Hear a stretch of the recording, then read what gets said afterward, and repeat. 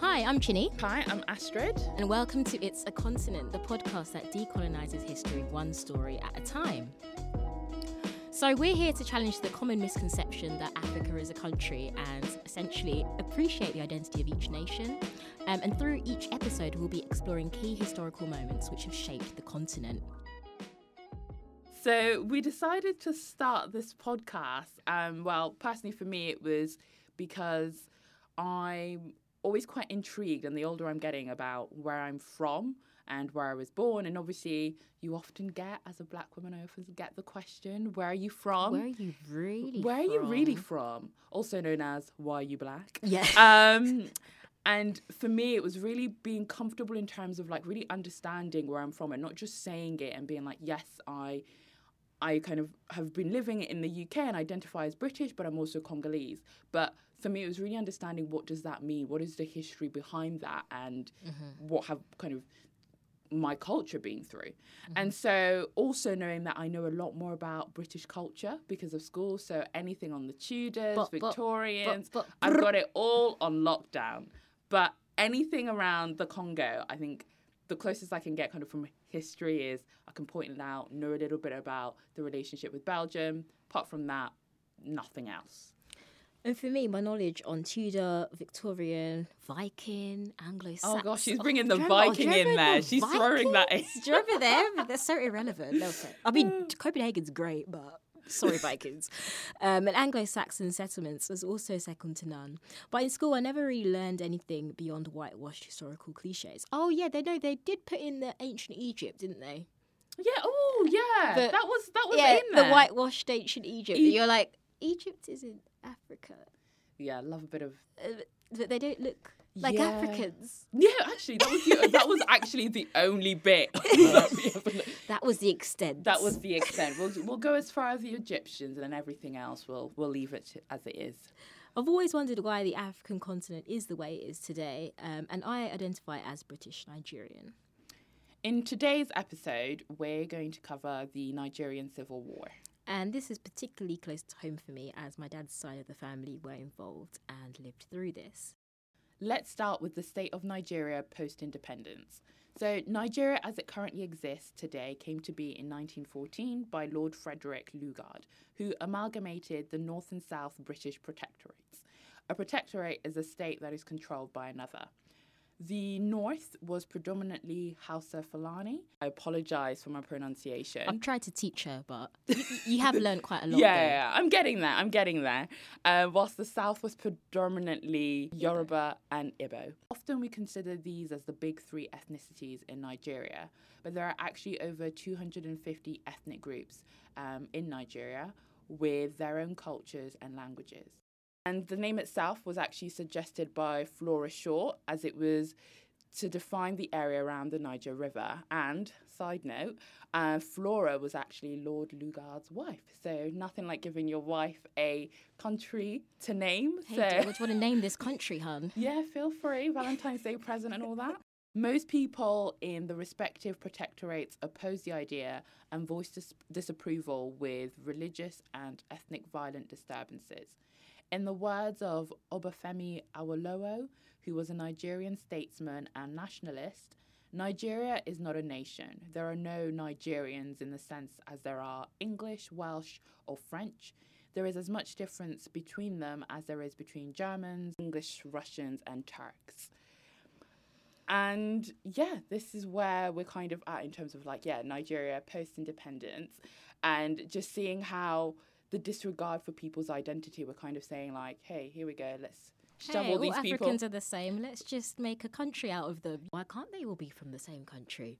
Why can't they? Yeah, it doesn't matter that they speak different languages. Irrelevant. You will learn one. Honestly, yeah, it's so easy to laugh. But just thinking, it's so crazy that anyone thought, yeah, that is fine. We can do that. Yeah, you wouldn't put a load of if Sweden suddenly was joining the UK, I'm moving to Sweden. I mean, clearly, yes. I would also move to Sweden.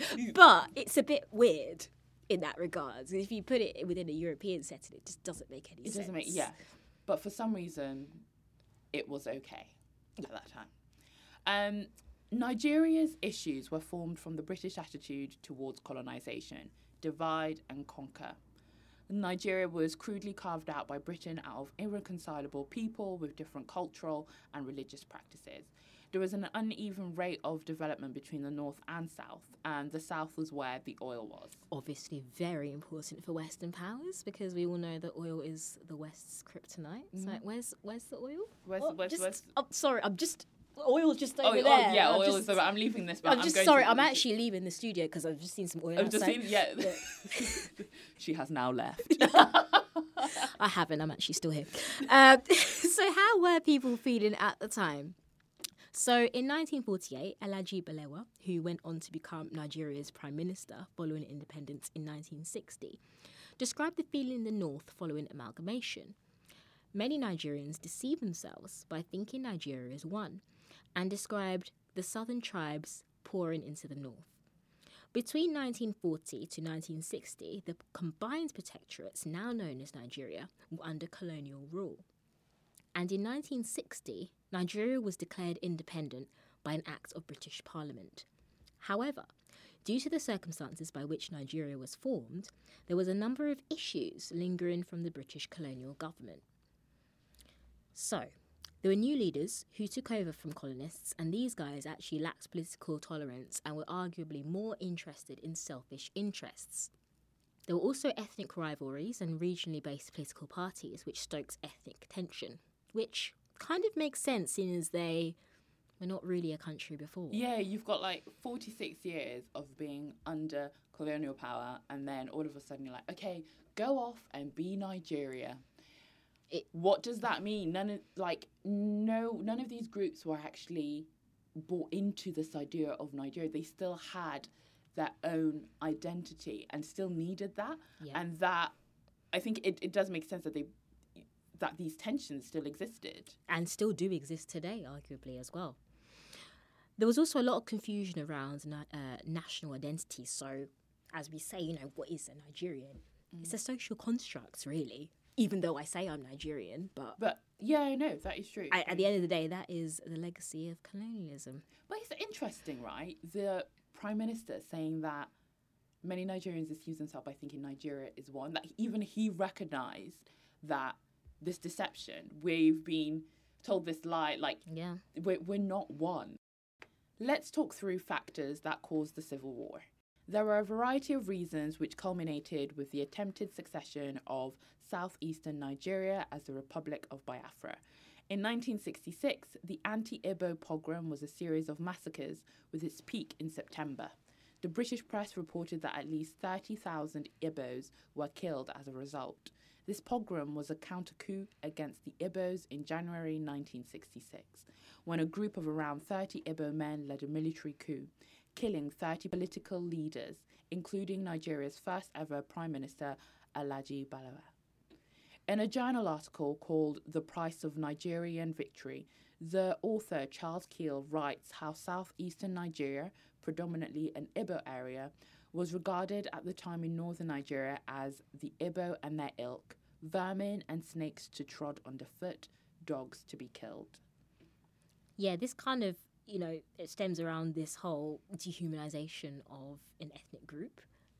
And how it's just much easier to persecute people when they're viewed as subhuman, which essentially we see throughout history, really. When someone decides that people are less than, it then suddenly becomes psychologically easier to bully them and oppress them. Yeah, and having those titles, that is not a person. This is it's a snake or it's a vermin, as he's saying. So it makes it much easier then to kill to a certain degree. And yeah, definitely. I mean, you even see that in modern day because we see, the migrants coming from Calais described as, was it roaches or cock? Yeah. By the time you've called a human a roach, you've pretty much dehumanized them. And that's why people feel that it's okay to talk about people that are coming over, I don't think that many are coming over, if I'm honest, but people that are different migrants. Yeah, no, it is true. We tend to, even on from the media, you see it where they use these kind of words and then it's adopted by kind of the general public and things and people, and just being like, yeah, okay, I understand. This is not a person. This is something that is coming to take over. or ruin what I've currently built or whatever. Yeah. And so it's by dehumanizing them that it then becomes easier to then talk about humans in that capacity, which is quite scary, actually. Also, do you think it's quite surprising that they killed the Prime Minister? I just feel like... I mean, at the time, a lot of these countries were not even meant to be countries to begin with. And yeah, it seems like coups were like the thing in many African countries. Like, oh, I don't like the leader, I'm just gonna kill him. Like, that's just what happens. Like, Goodbye. Military rule, like... in Nigeria has a lot of history with several coups, actually. And I think that sadly, is also a legacy of colonialism, because if they had just left these people alone, then that's true. There's no problem. None of those issues come up. It's also worth noting that earlier on in 1945 and 1953, during British occupation of Nigeria, the Hausa political leadership had carried out 2 premeditated pogroms on Igbo immigrant populations in northern Nigeria. Tragically, these massacres turned out as a foreshadowing of what was to come. Another question to ask is, why the Igbos? Why are they particularly being oppressed? And actually, there is a good quote that we found from a White House memo that was from the Secretary of State. And he actually described the Igbos as the wandering Jews of West Africa, gifted, aggressive, westernized, at best envied and resented, but mostly despised by their neighbour in the Federation. So this jealousy and the fact that many Igbos were gaining, a bit more prosperity than the average, was in, positions of power, say, for example, in civil servant positions. Yeah. This really caused a lot of jealousy, which is interesting that he draws the comparisons to the Jews, because if you think about Jewish people in Germany during Weimar Republic, etc., they were doing pretty well for themselves, and they actually became the subject of a lot of envy, and this hate and envy was that kind of was one of the long-term causes for what was to come. So it's interesting to see that behaviour repeating itself again. Is the reason why Britain supported, just thinking about it, supported the Nigerians was because did they see the potential in the Igbos? Absolutely. In the Igbos. Absolutely. And actually, they're advancing. They've got all of this. Actually, we want to still maintain that control. Absolutely. And that's why some people argue that they put the Hausa Fulani in charge. So they actually gave the Hausas who were in the north and who statistically were the least developed within Nigeria, they left them with the majority of the power.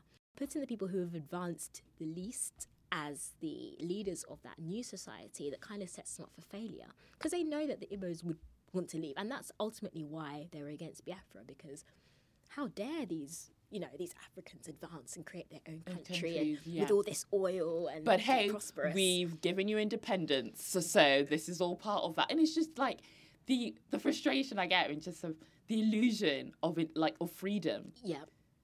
We're making sure that the people in power aren't actually going to help you as much in terms of developing as a country. Absolutely. But yeah, it's just frustrating. Well, these are Western imperial powers, so this is just how they work.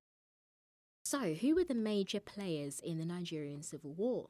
So it's quite interesting, actually. So both the leaders of Nigeria and Biafra at the time were in fact Sandhurst-trained soldiers. So Chukwuemeka, also known as Emeka Ojukwu, who was only 33, and Yakubu Gowon, who was 32, were relatively young at the time. So imagine, we're not actually that far away from those ages. Touching distance. We are quite close. So I cannot imagine having that responsibility or even having the courage to be like, we're going to leave this country and start our own. It's crazy. Ojukwu was born in northern Nigeria, and he was the son of a wealthy businessman called Sir Louis Ojukwu, who was knighted for services to the empire that he was actually living in by Queen Elizabeth. So it's a bit weird, that. But anyway, he was a knight. Ojukwu, Chukwuemeka that is, was educated at Epsom College in the UK and Lincoln College at the University of Oxford. And following this, he attended the Royal Military Academy in Sandhurst, and he was admired and praised for his oratory skills. I've watched several of his speeches, really, really passionate speeches that he gave. And it's really weird because he has an English accent. Yeah, Like, he speaks the Queen's English. Received Perfect. pronunciation. Wow. It's... Honestly, you guys should go and find some of his videos because you just do not expect that at all. I did not expect that. It's interesting because he's leading like an anti-imperialist movement, but everything about him kind of screams imperialism. Hey. Definitely worth a watch. Yeah. But he's a great guy. I rate this guy. Maybe it's a way for him to fit in to a certain degree because they had 46 years of, you know. True. And the Igbos were very westernized, so they took up English like literally like a duck to water. So it was encouraged to speak English among those communities. Gowon was born in Plateau State, and Plateau State is located in Nigeria's Middle Belt. His parents were Christian missionaries, and he learned to speak the language of the power-dominant Hausa fluently.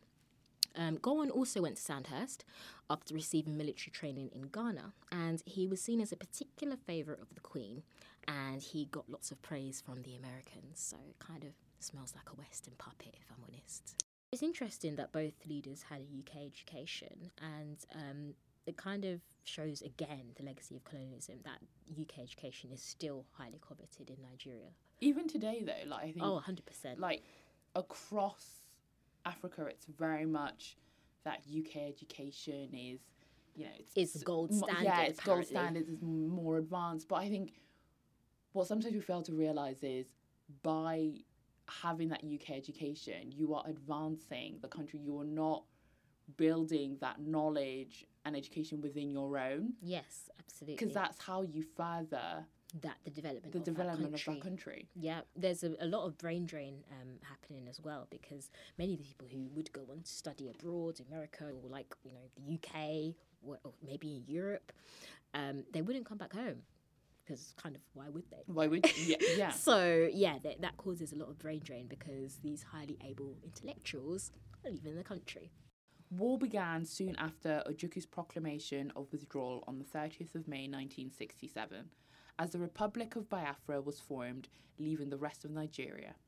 Nigeria troops did not anticipate Biafra's invasion of the Midwest, a surprise manoeuvre. In the UK, The Observer described this invasion as storming through the Midwest, not in the usual modern warfare, but in a bizarre collection of private cars, wagons, cattle, and vegetable trucks. At most 1,000 men, the majority poorly trained and armed, many wearing civilian clothes because they had not been issued with uniforms. Following this invasion, Gowon reorganised his strategy as part of his agenda to crush the Biafrans. Nigerian forces, armed to the teeth with British weapons, staged a successful counterattack. Colonel Murtala Muhammad, who has Nigeria's main international airport named after him, But received orders to retake Benin and Midwest and cross the Niger River to Onitsha. At the beginning of the war, Biafra only had 2,000 troops. Most were former Nigerian soldiers lacking in any heavy military equipment, and according to Frederick Forsyth's BBC documentary, Biafran soldiers marched into war one man behind the other because they had only one rifle between them. If one soldier was killed in combat, the other will pick the only weapon and continue fighting. How crazy is that? Yeah. Like, you have so... And also, I think it shows how strongly and passionate they felt about regaining their identity. yeah, I mean, their national anthem, the lyrics are quite depressing, if I'm honest. It talks about how they'd literally die for their country, but like these people were actually dying for their country. It also just shows how, you know, Nigeria was fully backed by British, Western powers, and the Biafrans who just want their freedom have nothing. And we're literally like, you know what, we'll do whatever it takes. If we don't have the equipment, we don't have what we need, but we will still fight. Like, it's sad, but I can also appreciate their determination and courage to just, do you know, I can't have this. I want my identity back, and I'm ready to do what it takes to get that back. So just to segue onto Forsyth, he was a BBC reporter in Biafra for the first 6 months of 1967. After these 6 months were over, Forsyth approached the BBC to ask for some more time to carry on reporting there. He noted their response as, "It is not our policy to cover this war. This was a period when the Vietnam War was front-page headlines almost every day, regarded broadly as an American cock-up, and this particularly British cock-up in Nigeria was not going to be covered. I smelt news management, so I quit and I flew out there. and stayed there for most of the next 2 years. So Frederick Forsyth actually wrote a book and did a documentary on Biafra, and if not for him, I don't really think that the story would have, been recorded as well. It's so brave of him to just go off and be like, do you know what? Actually, I feel like this does need to be.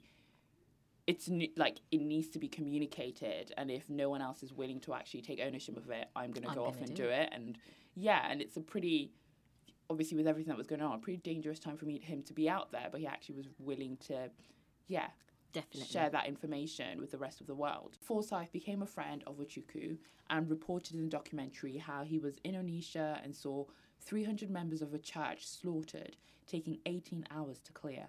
All the bodies had their hands tied behind their backs and were shot at close range.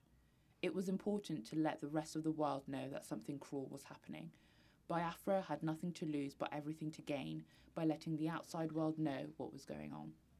Whilst this was happening, the Soviet Union and Britain supplied Nigeria with basically every single piece of armoury they could get their hands on for them. Everything. New jets, battle tanks, anti-aircraft guns, AK-47 rifles, machine guns, mines, bombs. Beans, greens, potatoes, tomatoes. Honestly, absolutely everything. And other major contributors to Nigeria's arms were Belgium, Holland, and Italy and Spain.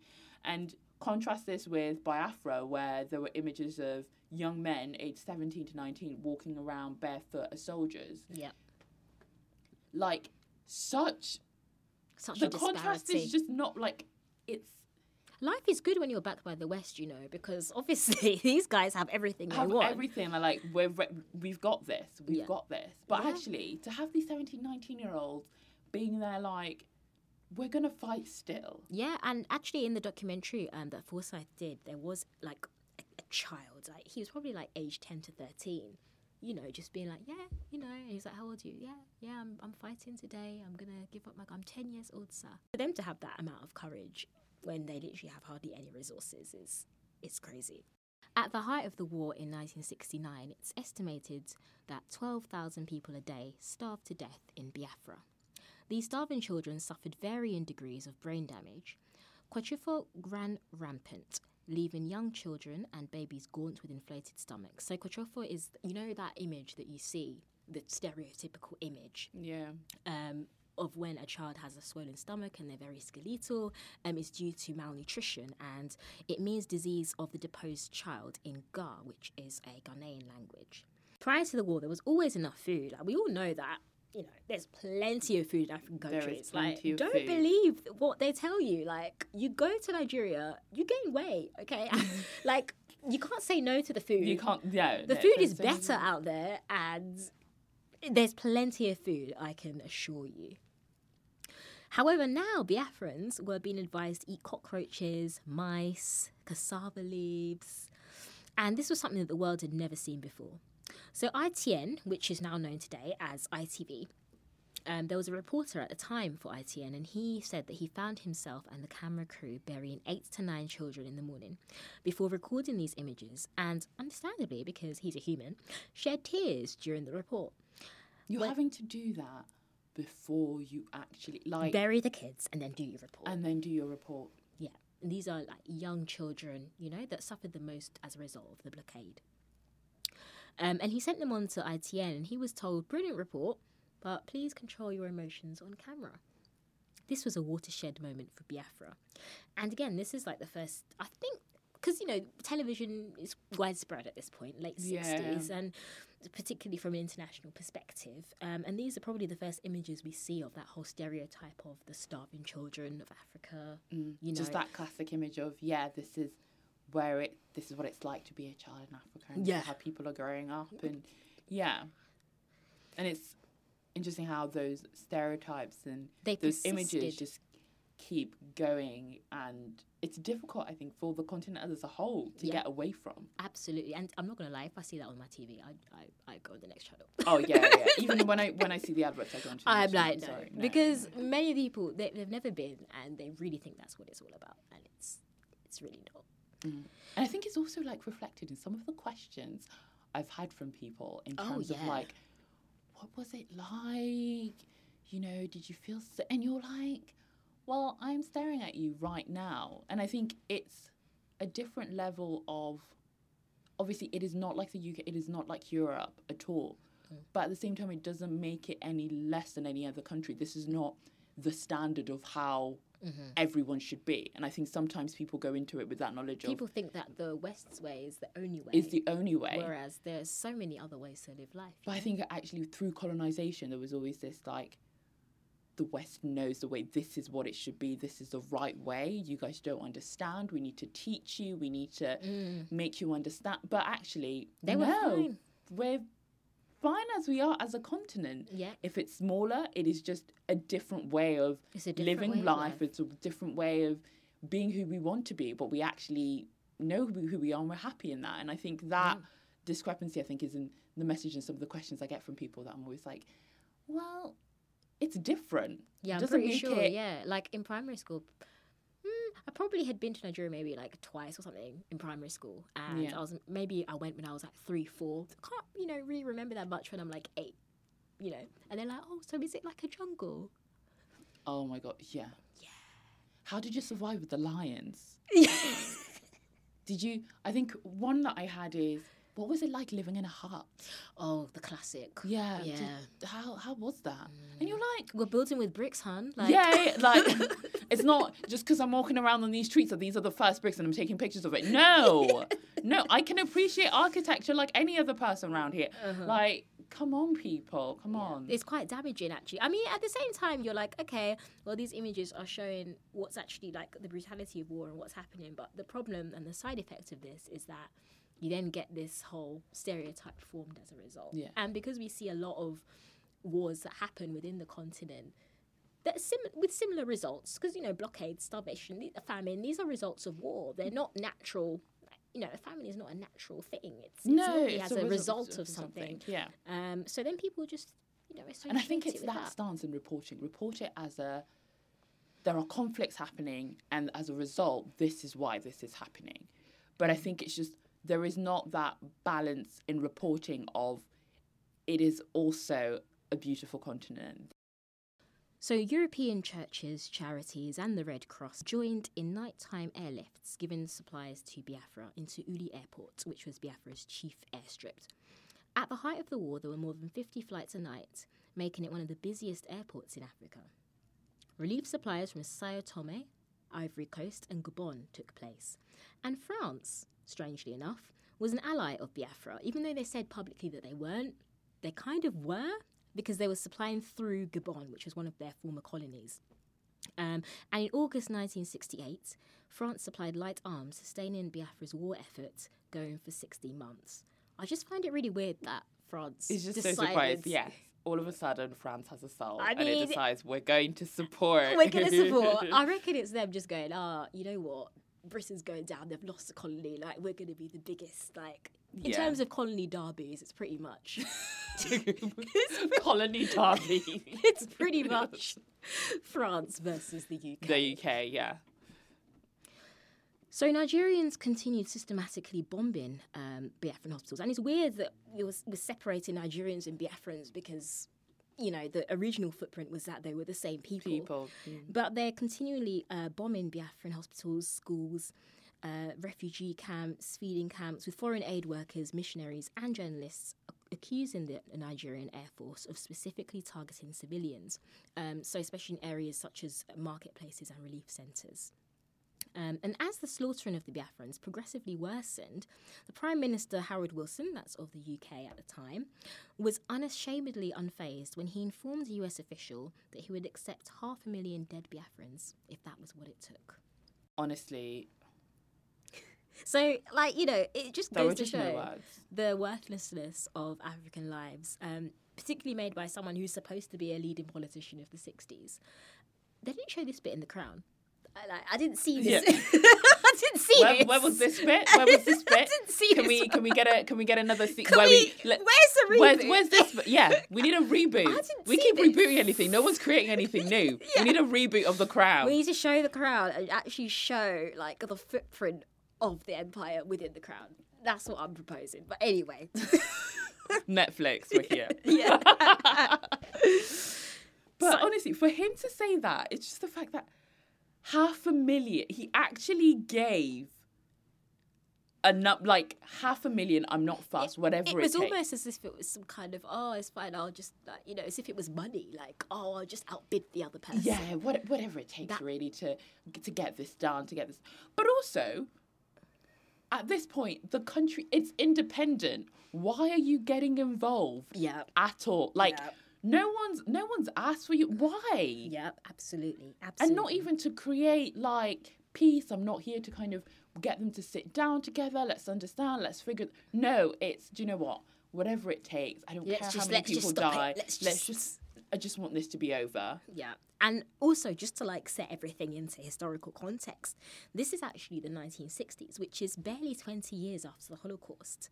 This is honestly my biggest frustrations with us as a human society. We do not learn lessons from the past. We just keep repeating, and I'd be like, oh no, we did learn that happened. What did you learn? This is recent history. Most people that are alive at this time were there, like, they knew about, liberation. We just celebrated liberation of Auschwitz not too long ago, 75th anniversary. So, these people were actually alive when that was happening. Most of them, and no. But hey, we'll accept 500,000 dead, whatever it takes. I mean, I guess it just goes to show how the number of, like, dead, is rarely quantified when it comes to tragedies that do affect Black people.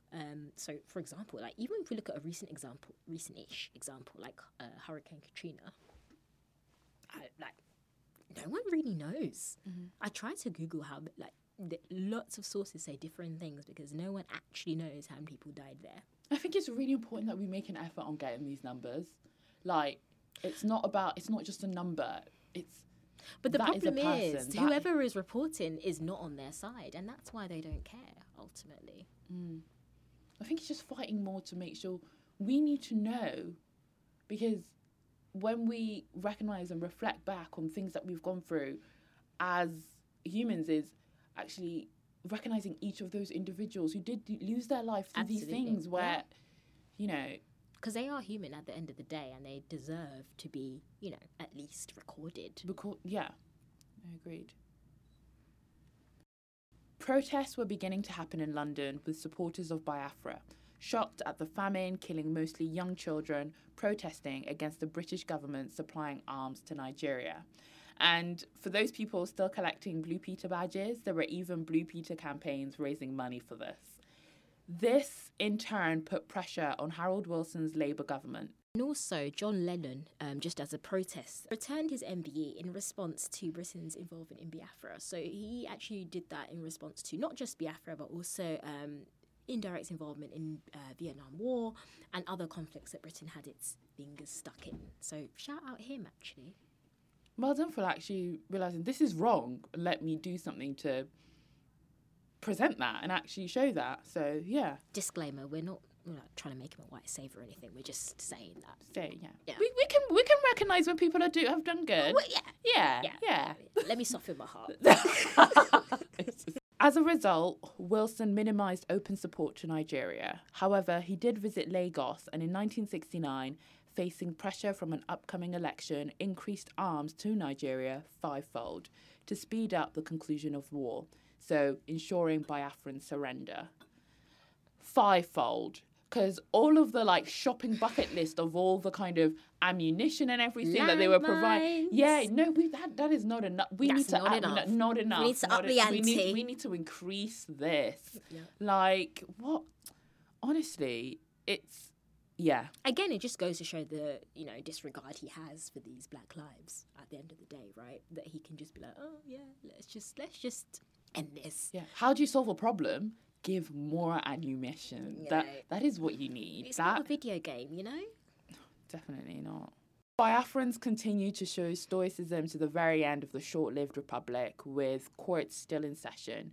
In desperation, Ojukwu set up a country boys brigade to raise morale that there was a new generation in training.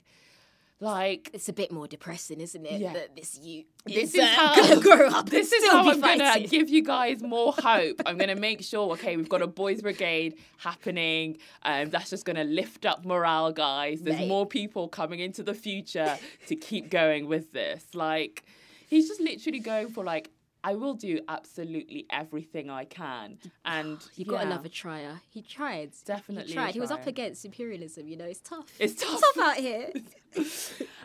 So Igbos were exhausted and hungry as Nigerian weaponry and armoury, strengthened by Britain, took their toll. Demoralisation was seen in disappearing troops. So, yeah, it's kind of like what we're saying, like Britain's still forever holding on. It's like a parent who just can't let go of the fact that their kids, like, it's left a bit home like and gone. the US, isn't it? Except weirdly, like, I don't really see... The US isn't involved in this war, but you know how they're always like, oh, I'm just gonna... I'm just popping out. What's going on here? You were not invited and you were not needed. But for some reason... Like, 46 years, Britain decides, you know what, we're good, Nigeria, go and kind of be Nigerian, be independent. And no, we're still kind of, oh, what's going on here? Let me let me send you some weaponry. Yeah. Let me send you some more weaponry. Yeah. Like, it's just, they just couldn't let go. And it's very much this idea of, like, the illusion of independence. Yeah. So for Nigeria, yes, we've got this concept that you are free, but actually, I want to know absolutely what is going on. I mean, you could argue the same thing happens with the IMF and the World Bank, but we'll save that for another one. So, in January 1970, Ojukwu sought refuge in Ivory Coast. Biafra surrendered and the Republic was absorbed back into Nigeria. So people were so devoid of feeling, families started looking for families, and many would never be found. In 1983, Emeka Ojukwu returned to Nigeria and remained a prominent politician. He died in the UK in 2011. The number of Biafrans killed due to this deliberate blockade has been argued ever since, but never officially quantified. It is in the millions, and generally sources say between 2 and 5 million, mostly children. Landmines continued killing and injuring passers-by after the war, and many people lost all they had, and scores of suicides took place. So we never really think as well about the sort of mental health and psychological aspect of this war as well. That if, you know, you hadn't seen your family and you're looking for them, you can't find them. People have lost, you know, their homes, their livelihoods. It could be argued that this war was genocidal in nature, as mentioned by Jan Jacobs in his book Brutality of Nations, and he quotes, "Genocide is ugly and extreme, but it is the only word which fits Nigeria's decision to stop the Red Cross and other relief agencies from flying food to Biafra." So the fact that they've actually stopped relief efforts kind of says it all, really. Yeah, like, it is the only word to describe it, and I think we shouldn't, like, run away from it. Like, it was a genocide. It was, yeah, absolutely. It's quite a strong word when you say it. It is a strong word. At the end of the day, we shouldn't shy away from it and actually recognise it for what it was at that time. By the time you're killing people in their millions, that's a huge, that's a huge quantity of people, especially children who are like the next generation. The next generation, yeah. What are the overall implications and the state of Nigeria today?